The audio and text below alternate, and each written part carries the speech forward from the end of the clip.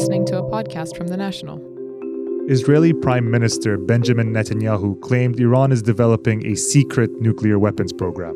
He made the accusations in extravagant fashion during a press conference this week. The Israeli Prime Minister paraded in front of a huge LED screen, showing what he claimed were a half-ton of documents proving that Iran breached the deal. Iran lied. Big time. If his claims are true, it would be a direct violation of the 2015 deal agreed with world powers. Iran responded, calling the claims a ridiculous propaganda stunt, and the latest in the, quote, fruitless efforts of a bankrupt and scandalous liar.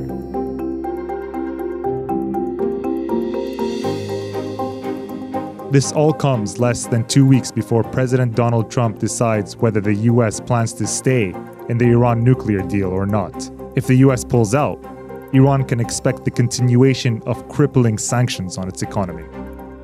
Will Israel's latest accusations have an effect on Trump's Iran decision?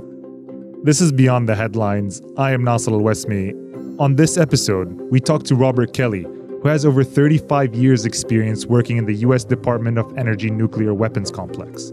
He also worked for the International Atomic Energy Agency, the IAEA, where he served twice as director of the nuclear inspections in Iraq in 1992 and again in 2001. We started the interview by asking him to break down what is a really complicated topic.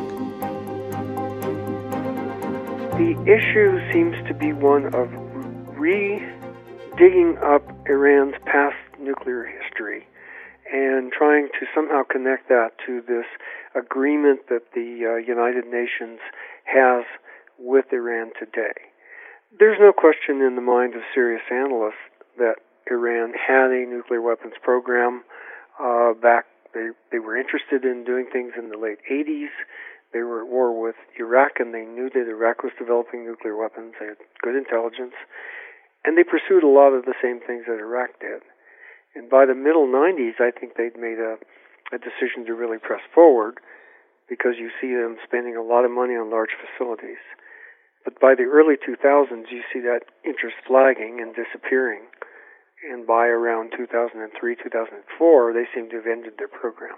Now, they certainly accumulated a lot of knowledge in that time. They got information on how to build a nuclear bomb. They probably did a lot of studies in that regard. And these are things that they don't seem to be too interested in admitting today. I don't find that terribly surprising. Countries can certainly move forward looking to the future and deny things that happened in the past.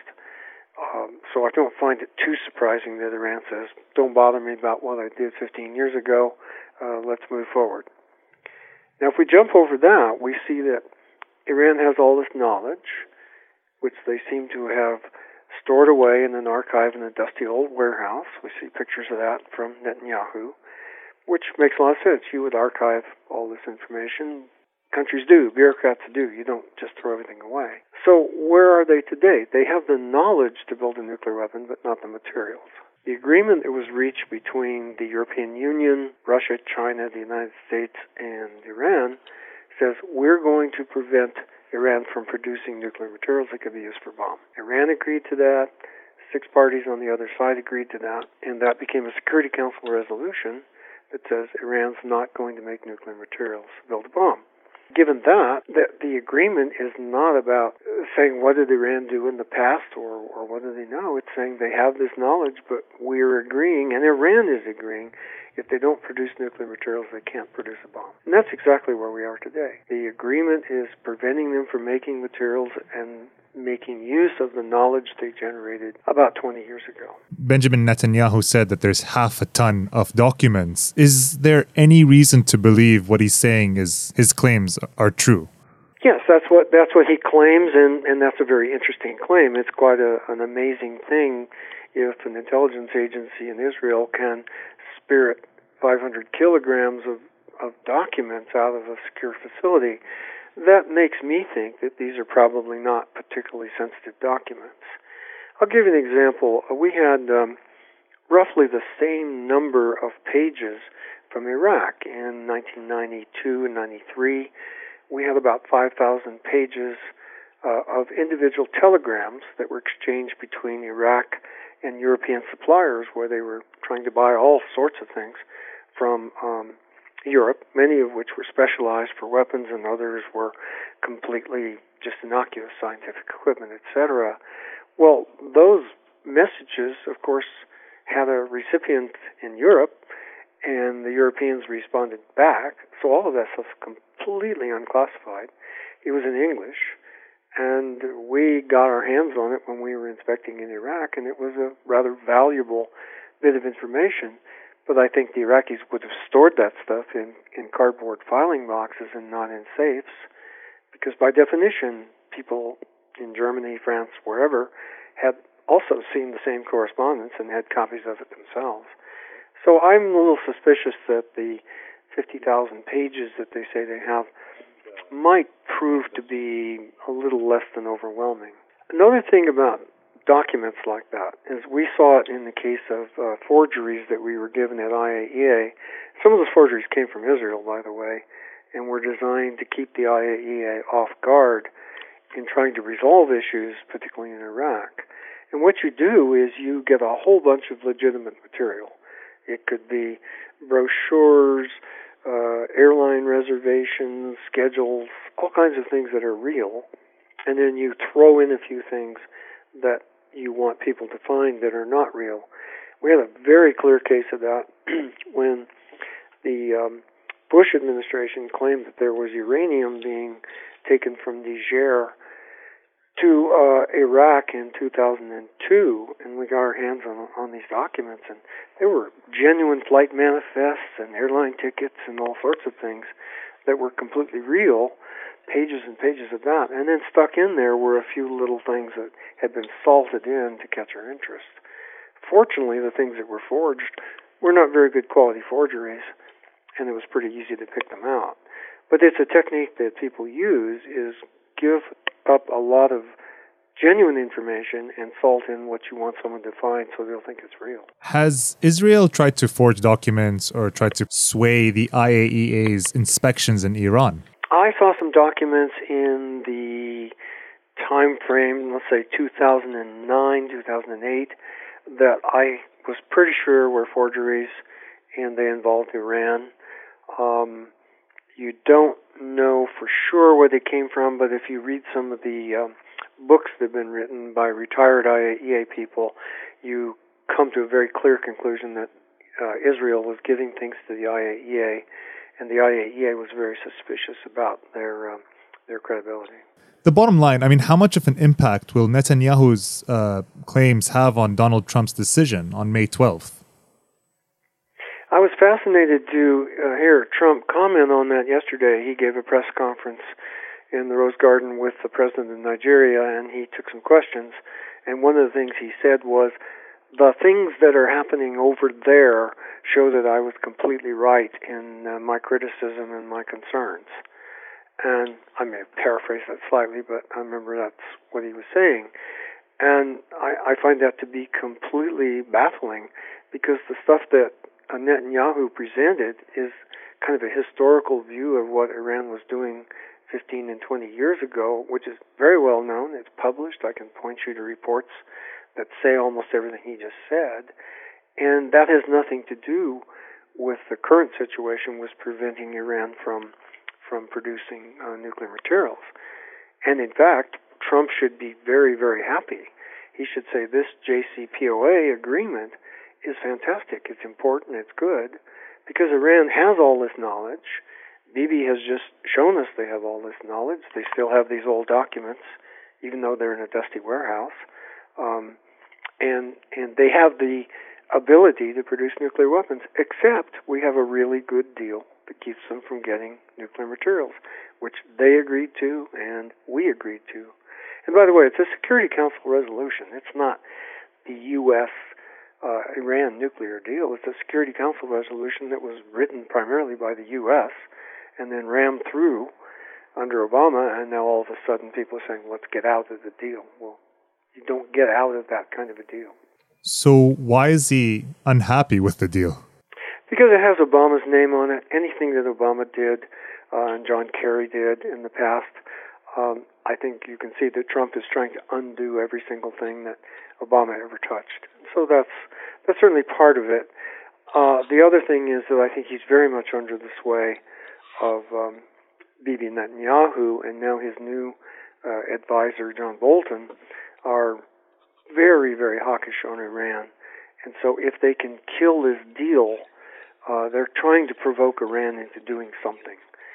That's what's going on. They're trying to make Iran do something that Iran will maybe regret, but can be used as an excuse to go to war. And there are people in the Trump cabinet now who've made it very clear they want to go to war. They're looking for an excuse. The new Secretary of State, Mike Pompeo, one of the things that shocked me was he said, we can destroy the Iranian nuclear program with 2,000 air sorties, bombing sorties.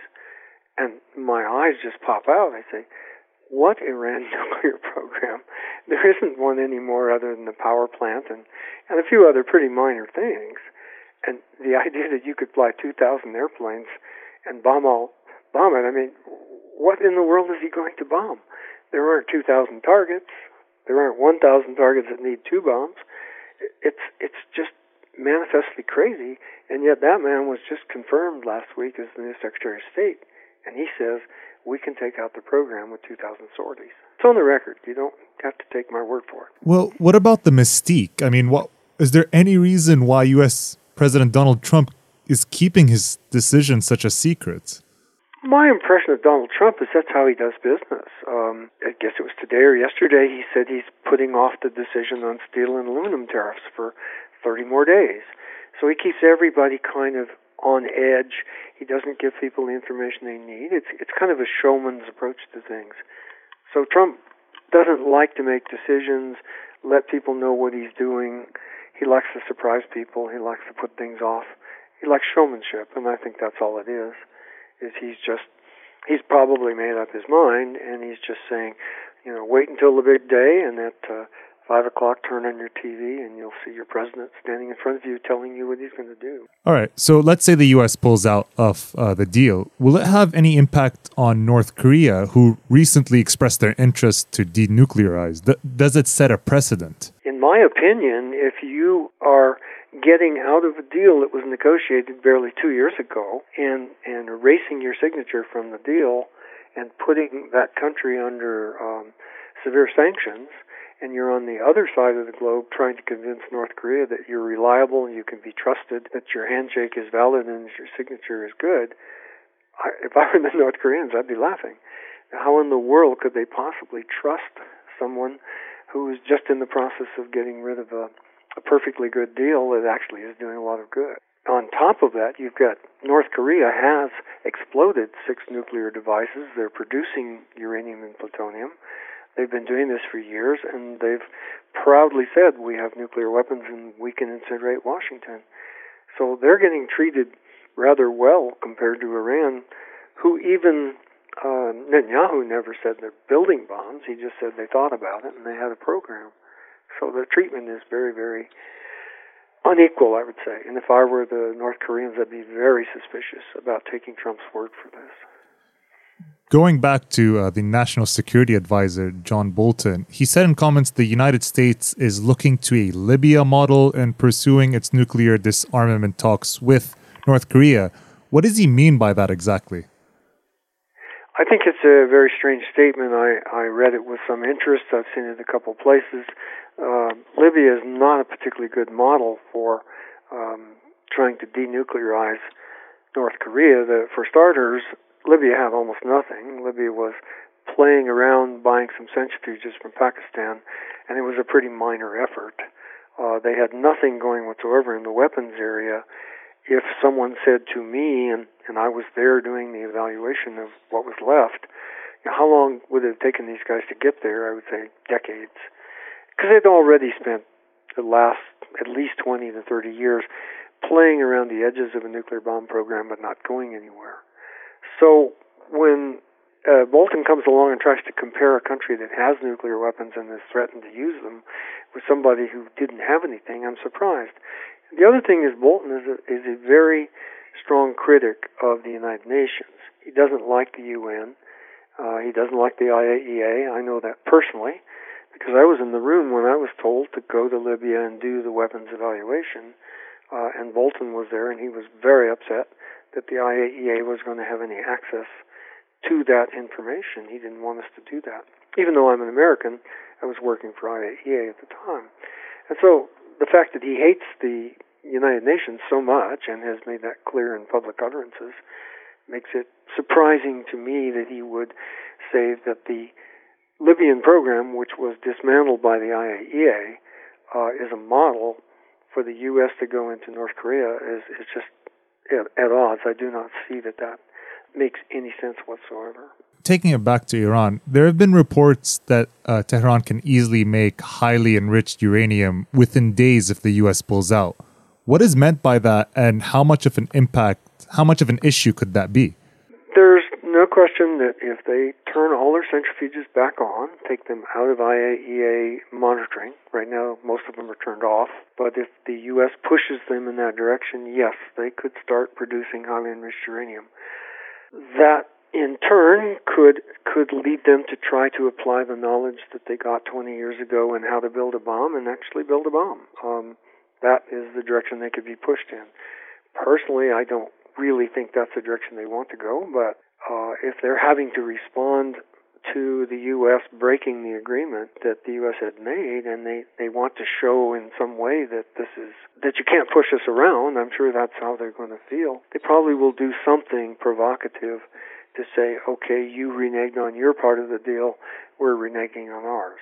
Now, it doesn't mean they're going to build a bomb, but it certainly means they could begin to accumulate bomb-grade material. And I think that would raise the stakes tremendously.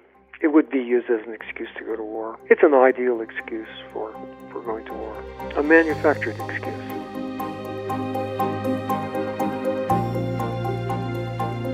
I'd like to thank Robert Kelley for being on this episode of Beyond the Headlines. I'd also like to thank Kevin Jeffers for producing. You can find all the Nationals podcasts on Apple Podcasts or your favorite app. I've been your host, Nasser Al-Wesmi. Thank you for listening, and goodbye.